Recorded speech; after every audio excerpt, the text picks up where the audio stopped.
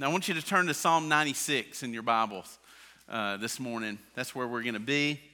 And I hope that today we're just going to take another simple step in our understanding of worship this morning as we continue in this series. And I want to remind you of what we did talk about last week, in case you weren't here.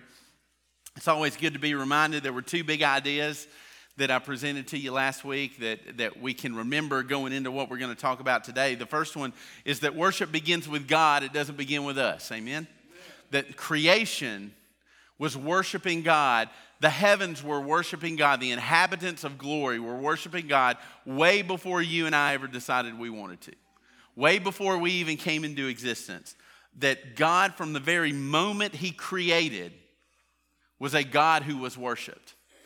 And the worship of God transcends us. All of heaven is full of the worship of God. All of the earth, the universe, all material creation is singing and worshiping and declaring the glory of God. And that is regardless of what you and I do. Whether we are faithful in our call to worship or not, creation and heaven are continually worshiping God because He deserves to be worshiped. And we said the second thing was because we were made to worship, creation worships, all of heaven worships, then we were fashioned and designed for worship, and our greatest purpose is to worship God and God alone as our Creator. That we were created to worship the one who created us. And so there is a desire in you to worship. That is in you. God wired that in you. He made that a part of who you are. And you can't escape that. You will worship. The question we have to pose is, what or whom will you worship? God has wired us for worship. Who are we, or what are we giving our worship to? So when we're not worshiping the one who is worthy, and we talked about that word worthy, that we're declaring that His worth is greater than anything else we could give our worship to, we will either give our worship to the one who is worthy of it, that we were created to worship, or we will give our worship to less worthy things or less worthy people. But you were made to worship, and you're going to worship. It just stands to who or what that will be. So I want us to read Psalm 96 as we keep going. And I told you last week that some of these beginning things that I'm going to share with you are very basic principles. The Vince Lombardi, this is a football speech. We're kind of still in that a little bit this morning. But I want us to use Psalm 96 as our text today. So Psalm 96, verses 1 through 13. You can follow along on the screen or in your Bible. I'm going to be reading it from the CSB translation this morning. Verse 1. Sing a new song to the Lord. Let the whole earth sing to the Lord. Sing to the Lord. Bless His name.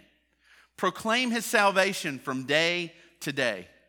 Declare His glory among the nations, His wondrous works among all peoples. For the Lord is great and is highly praised. He is feared above all gods. For all the gods of the peoples are worthless idols, but the Lord made the heavens. Splendor and majesty are before Him. Strength and beauty are in His sanctuary. Ascribe to the Lord, you families of the peoples. Ascribe to the Lord glory and strength. Ascribe to the Lord the glory of His name. Bring an offering and enter His courts. Worship the Lord in the splendor of His holiness. Let the whole earth tremble before Him. Say among the nations, the Lord reigns. The world is firmly established. It cannot be shaken. He judges the peoples fairly. Let the heavens be glad and the earth rejoice. Let the sea and all that fills it resound. Let the fields and everything in them celebrate. Then all the trees of the forest will shout for joy before the Lord, for He is coming. for he is coming to judge the earth. He will judge the world with righteousness and the peoples with his faithfulness. Now, if you happen to grab a bulletin when you came in the door, I want you to pull it out for a second and look at it. On the front of it, there's the big green box that's got the schedule for the week of all the things, but there's a little phrase up in the top right-hand corner that's next to the date, it's next to the name of the church. What does that say? Welcome to worship. I want you to know that I'm second guessing whether that's the appropriate language that we should use. I second guessed this week even, should we put that phrase on there that way? Or is there a better way to say it? Because our language reflects our state of mind, right? The way we describe something and the way we use language very much impacts the way we view it or what we think about it. So when you come to worship, when we say welcome to worship, that implies that you've come to something. So when you come to worship, what do you mean? I want you to think about for a second and just get inside your own head. And when you use the phrase, I'm coming to church or I'm coming to worship, what do you mean? Are you saying that you're coming to a service that has rituals and routines that are made up of music and a sermon, and that you're coming to observe and to listen to something that's going on? Kind of like a theater. Do you say I'm coming to church like you say I'm coming to the movies? Or I'm coming to the theater? Because that may be kind of how it feels when you come to church, right? I mean, look in the room. Look at the way the room is set up. I mean, we kind of have, this is what it looks like when you go to the theater, right? Or to a concert. We have an audience, right? That's you guys. Room's full of an audience. We've got a stage, and the performers or the actors. If we say theater, the actors are on the stage. That would be me, Dan, the band. We have the people on the stage who are doing the performing. You're the audience. And so there's always a producer or a director with any kind of a play or a production. So, well, that must be God. You're the audience, and we're the ones on the stage. And then God is the director. God is the one that's moving everything. That's very much how it can feel when you come to church. But do you think of worship as an event? Or do you think of worship as something that you come to do? Because we talked about last week how we were created for the purpose of worship. But many of us approach worship as an event to be attended. And so if that's our understanding of what worship is, and we say that God has created us for the purpose of worship, what that sounds like is that God has created us for the purpose of coming to an event. God's created us for the purpose of showing up and coming to a thing. Who loves a good ball game? You can raise your hand. It's okay to say, I like sports while you're in church. You're not going to go to hell for that. It's okay. All right? I mean, this is similar like if you go to a ball game. Like right now it's baseball season. I'm big into baseball season. Go Braves, right? So you go to a ball game. Could be similar to going to church maybe, right? You go to a big place and there's a large crowd of people and you go with your friends and you go and you sit and you watch. And you might cheer occasionally. You might yell, go Braves or go Dogs or whatever you want to cheer. You may yell, participate a little bit. But you're there to watch the players do their thing on the field. Or to do their thing on the court. If you're into basketball, tennis, whatever it is. So you're there to watch. Nothing that I do at a Braves game contributes to the outcome of what happens on the field, right? Nothing I'm doing is making any difference to that.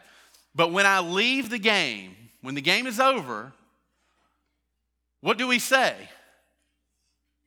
We may say something like, man, we've got work to do. Right? Man, we got work to do. We barely squeezed that one out. Or, man, our defense just wasn't on tonight. Our defense was bad. We weren't hitting the ball. We couldn't get any shots off tonight. Or if we win, what do we say? We won. No, you didn't. You didn't do anything. I didn't do anything. I sat on my tail with a bag of peanuts and some popcorn and a big fat Coke Zero, and I probably stood up during the seventh inning stretch and sang "Take Me Out to the Ball Game." That was my contribution. I didn't win anything. I didn't do anything. But I will ascribe what I see the players do. I will project what they've done onto myself. I will associate myself with what they're doing so much that I'll say things like, we did this and we did that, when I didn't do anything. Here's a big idea for today. Here's the first one. Worship is an active experience, not an attended event. When the Bible speaks of worship, it does not speak of worship as something that we can come and sit in our seats and watch happen and then say that we did it. The Bible doesn't talk about worship that way. The Bible talks about worship as a verb, as an active experience, something that we do. And that may seem really elementary, but again, this is a football principles. Worship is an experience. Back in 2018, right after I became your pastor, we did a series of messages called Vertical, and it was about worship. And I gave you a definition of worship, and I want to remind you, some of y'all that write notes in your Bible, you may even have this written down somewhere. But this is the definition of worship that I gave you back over 5 years ago. Worship is focusing our mind's attention and our heart's affection on God in response to who He is and what He's done. Now, I've been your pastor for a little over 5 years, and I've been preaching for that long, like consistently week after week. And I look back at my sermons 5 years ago, and I look at that point, and I go, okay, that's not a bad definition. But now the older I get and the more I'm learning, the more I feel like it's still missing something. But I was getting close to what I felt like it was missing when I put that phrase "in response" there. And I think the key to that definition is not so much in the mind's attention and the heart's affection, but it's in that phrase "in response." Because worship it involves our minds and our spirits together, but it's an active response to God. And some of the things I'm going to mention to you and challenge you with this morning, we're going to come back to. We're not just going to say it and then go away from it. We're going to come back to some of these things and look at some of them in more detail. But today, the big idea is that worship is a verb. It is an active thing. It's not something that we don't participate in. There's two primary verbs in Psalm 96, and this is why I chose Psalm 96, because I think it will tell us a couple of basic things that we'll see. And we'll talk about these things in more detail down the road, but again, involving action, that worship is an active thing. It's something that you do. It's something you participate in. It's not something you come to. It's not something that you watch. So there's two things that we do when we respond. If our worship is going to be in response to God, then we have to do something. I asked this at 8:30. Ladies, when you're talking to your husband and you're telling him something, and then he doesn't say anything back to you. You're in the room, he's in the room, you're talking, and you get nothing. What do you want? You want a what? Response, please, can you at least acknowledge that I said something to you? Right? Husbands, we've all gotten that. And then what we do is we really were listening. Right? We did actually hear the words, and so we think we're doing a great thing when we instantly recall, oh yeah, I heard you. And this is what you said. You said this and this and this. And we think, oh yeah, I got her because I could remember what she said. No. No, you still messed up, because what they are looking for is a response. Not just to hear it, but to respond to it. If worship is a response to God, then it's one thing to come and be in the presence of God and to hear God, but never respond. Just like you can sit in the room with your wife, husbands, and hear every word she says and never respond. You can come to church on Sunday morning and be in these walls for over an hour and be in the same room with God, hear the things that God says, and never respond. And if you don't respond, then you've not really worshiped. You can come in and out of here and have never worshiped. So if we want to respond, what are two, and so there's a response and that's an action. There's two words that are in this psalm that I think we can pinpoint. The first one is declare. When we respond, we declare. Verses 1 through 3. Look at those. Sing a new song to the Lord. Let the whole earth sing to the Lord. Sing to the Lord. Bless his name. Proclaim his salvation from day to day. Declare his glory among the nations, his wondrous works among all peoples. Now, one way that we declare, what's the most common way that you will declare things about God when you come to church? You will sing, yes. That's the most common way. You may not say a word about God any other time, but you will participate in a song from time to time. You will sing the words, the lyrics to a song, and there is a huge misconception that we will talk more about later on, but a misconception that music and worship are the same thing. They are not the same thing. But music has been an outlet that the church has used for the purpose of worship throughout all of its history. Obviously, the psalmist is telling us to sing, sing, sing. One of the ways that we declare is through singing. But we have to know this, that all singing is not worship. And all worship is not singing. So in these first 3 verses, we're told several things. One, to sing a new song. Sing a new song to the Lord. We may hear that and go, ha, there's a biblical argument for modern contemporary music. Because the Bible says to sing new songs, don't sing the old songs. Right? Not what that means. When Scripture tells us to sing a new song, it means to sing with new expressions of the knowledge and understanding that we are gaining as we are growing in our relationship with God. That doesn't have anything to do with the copyright date. And I want to challenge you here a little bit, and I'm sure we'll mention this again. But no matter if you are the one who really, really likes the new songs or the one who really, really likes the old songs, and you tend to look down on either one, neither is getting it right. And this is why.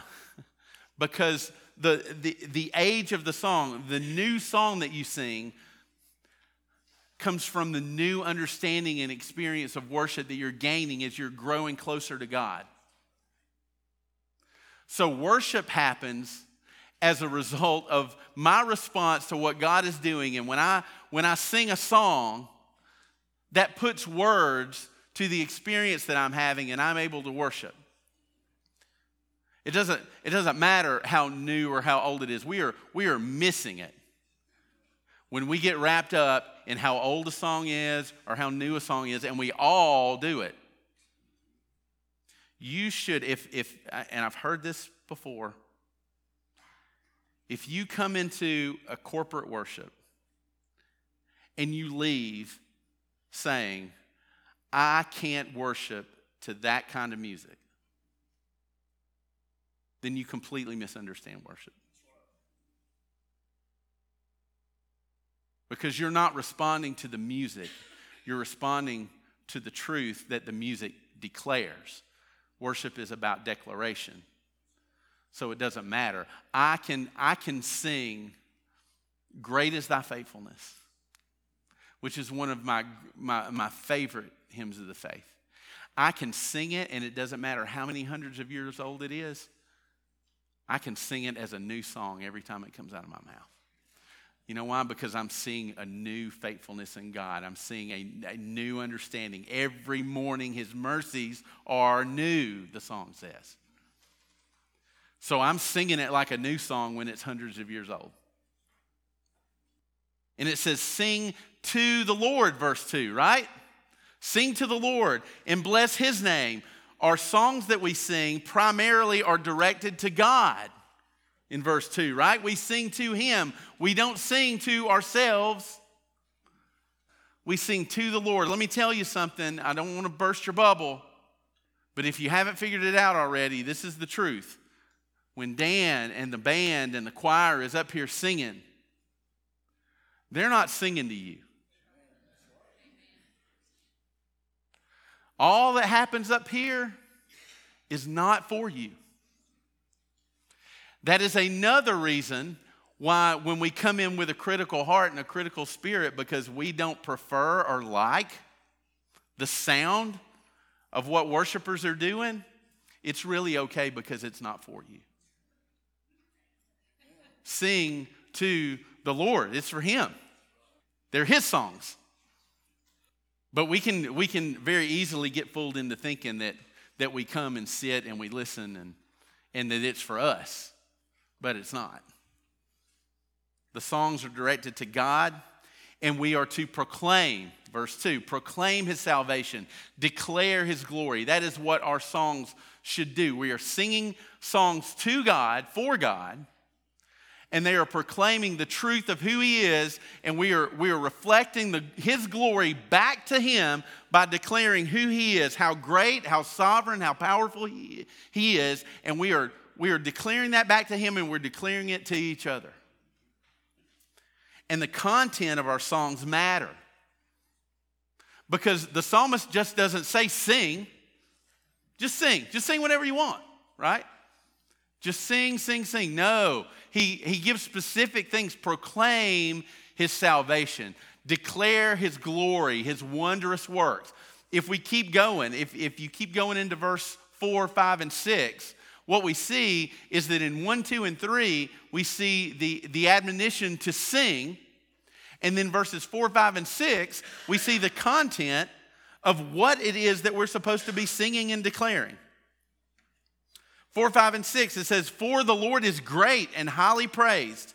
He is feared above all gods. For all the gods of the peoples are worthless idols, but the Lord made the heavens. Splendor and majesty are before Him, and strength and beauty are in His sanctuary. Verses 4, 5, and 6 don't have any commands to do anything. They're just the content of what we're commanded to do in verses 1, 2, and 3. Sing, sing, sing. What are we supposed to sing? 4, 5, and 6. How great God is. He is the center. He is the one that we declare. And the content of our songs matter, and we exalt Him above ourselves. This is something that I'm so grateful for in Dan as our worship leader. What we say when we sing matters. And there is a right worship of God in Scripture, and there is a wrong worship of God in Scripture. And Dan is so diligent to make sure that what we declare in the songs that we sing in this place are consistent with the truth of what God's Word declares about God. So if we are singing songs that don't line up with the revelation of God that's in Scripture, then that is a wrong worship. It's an incorrect worship. And Dan is so diligent to do that. We have conversations, sometimes on a weekly basis. He will find a song, or someone in the church might even suggest a song to him. And he'll listen to it, and he'll look at the text of what the words say, and he'll come into my office and say, hey, I've got a question about this. And we'll look at lyrics, and we will dissect them, and we'll open up Scripture, and we'll find, where does that, how does that kind of line up in our theology? Because that's important. What we say about God is so important. You can't just sing whatever you want to. So we declare truth. When we respond to God, it's a declaration of who He is in truth. But then, if you look at verse 8, there's another word. If we keep going, there's another important action word that's in verse 8. And it says, bring an offering and enter His courts. So when we come together for worship, actively, we don't just actively declare, but we actively bring. There's a preparation involved in worship. We bring something to God. We bring something to give. And I touched on this very briefly last week, but when we get up on Sunday morning asking the question, what will I get from worship today? We're asking the wrong question. Again, worship is not for you. The songs are not for you. There's nothing really that we do that's for you. So when I come into church, or when I leave church on a Sunday, and I say those infamous words, I just really didn't get anything out of church today. The question we need to be asking is, what will I bring? What will I bring to worship? What will I bring in my worship? Because service and sacrifice are directly tied to the right worship of God. There are things that God expects you to bring when you come into His presence to worship. There's a preparation involved in it. And of course, one of the things that we bring, the text says, bring an offering and enter His courts. Well, when you hear the word offering, you probably think money. And yes, is offering and tithes a part of worship? Yes, absolutely is. That is why we have a portion of our service that we dedicate to give you the opportunity to give, because giving is an active declaration of worship. And there are some folks who that's a really, really important part of their worship experience.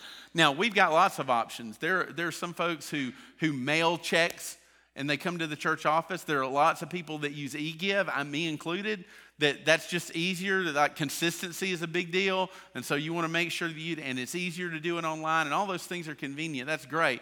But I do know some people who don't want to give on e-give, and they don't want to mail their check into the church. They want to bring it to worship with them, because they've got an understanding of this principle that I'm going to bring my offering and give as I worship, because that's part of my worship.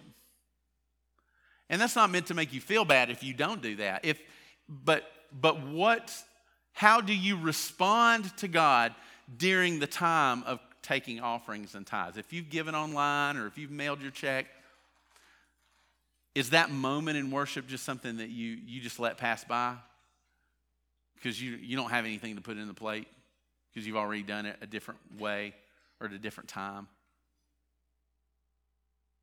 That's okay. Maybe in that moment, for those of us who have done that, maybe that moment is meant for us to reflect on what we've brought and why we've brought it, and what kind of heart with which we've brought whatever we've given. But that's not all we bring. When the Scripture says bring an offering to God in worship, it's not just talking about money or tithes or those things. We have to bring a right heart, and we have to bring a right sacrifice. I want to take you back to Genesis chapter 4. If you'll turn over or follow along with me there, Genesis chapter 4, the story of Cain and Abel. This is a story we're very familiar with, but I want to remind you of this contrast that we see here. In Genesis 4, verses 3 through 7, it says, "In the course of time, Cain presented some of the land's produce as an offering to the Lord. And Abel also presented an offering, some of the firstborn of his flock and their fat portions. The Lord had regard for Abel and his offering, but he did not have regard for Cain and his offering. Cain was furious, and he looked despondent. Then the Lord said to Cain, 'Why are you furious, and why do you look despondent? If you do what is right, won't you be accepted? But if you do not do what is right, sin is crouching at the door. Its desire is for you, but you must rule over it.'" There is a right offering that we bring to God in worship. And this is what this means. God is not obligated to accept whatever we bring. He's not obligated when you come before him in worship and you bring whatever you bring. God is not obligated to accept it. Cain brought an offering that God did not accept. And there are lots of reasons that scholars, and as we study that and say, well, because the text doesn't just come out and tell us why God didn't accept Cain's offering. It could be that the pattern that we see with Adam and Eve, with how God covered them of their sins with the sacrifice of an animal, and we see the precedence of the sacrificial system that comes after that. When we study it, the whole Bible in context, we can say perhaps it was because Cain's offering didn't involve a blood sacrifice, which was a part of the system that God was setting up. And so it wasn't in a proper form. His sacrifice wasn't the right thing. It didn't reflect the work of God for redemption, and Abel's did. But I think even if we're unsure about that, we're sure of one thing, because in verse 5, as soon as God tells Cain his offering's not acceptable, his response is anger. So this tells us something about his heart. Not only did Cain not bring a proper sacrifice, but he didn't bring a right heart with it. He got angry with God. And basically his attitude could be like the attitude of many of us sometimes. That I will bring whatever I'm going to bring to you, God, and you have to take it.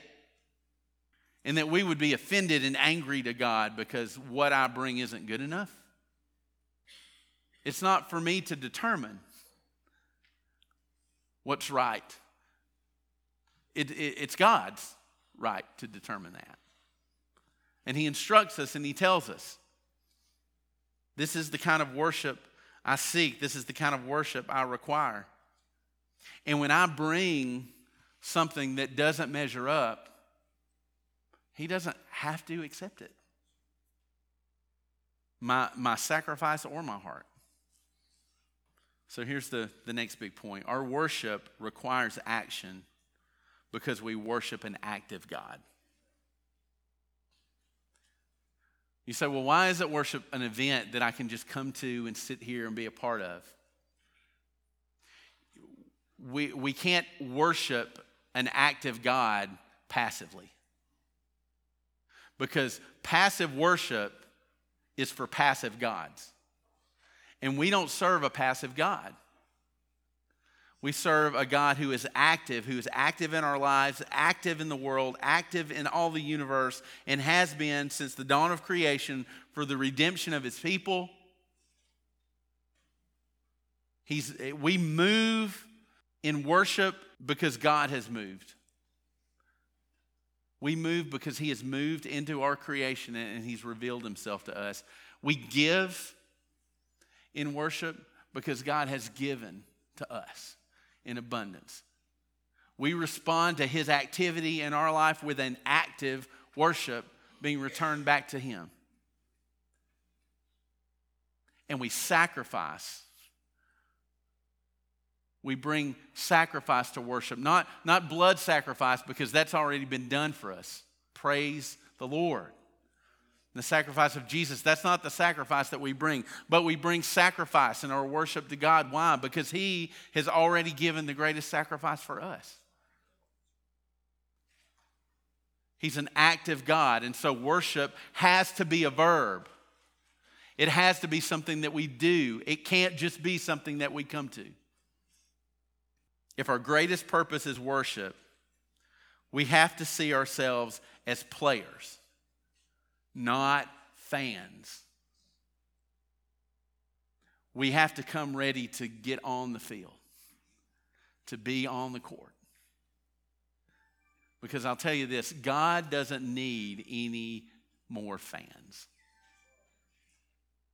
He's not interested in fans. He's interested in worshipers. So remember that theater picture talked about earlier? That sounded right to some of you. And it makes sense. You're the audience. We're the actors, and God is the director. That's completely wrong, according to the Bible's description of worship. So let me give you a more biblical analogy of where those pieces fit together. You are the actors. You are the performers. You are not the audience. You are the performers and the actors. Me, Dan, the band, the people that stand up here to prompt, Alan, Ashton, whoever is preaching the word. We are the directors. We are the producers, so to say. We are the ones who direct you, set the stage for you to come and bring your worship, to come and do what you do actively. We try to equip you. We try to give you the resources to bring your very best. When you come and we direct things, we keep them in order. That's part of our role. So if you are the performers and the actors, and all of us, and then God calls the ones like me and our staff and our leaders to be the directors, that leaves only one person to be the audience. And that's God. God is the audience. God is not the director. God is the audience of our worship. We love you, but we don't come here for you. And I believe you love me, and I hope to goodness you don't come here for me. If we do, we were both missing it. God is the audience. The one who comes into this place to receive worship is God. The one who is here to receive anything is God. And the ones who come to give worship are the true worshipers. So are we the worshipers? Are we active? Are we the ones in the field actively bringing our worship to God? Or are we sitting in the stands eating our popcorn?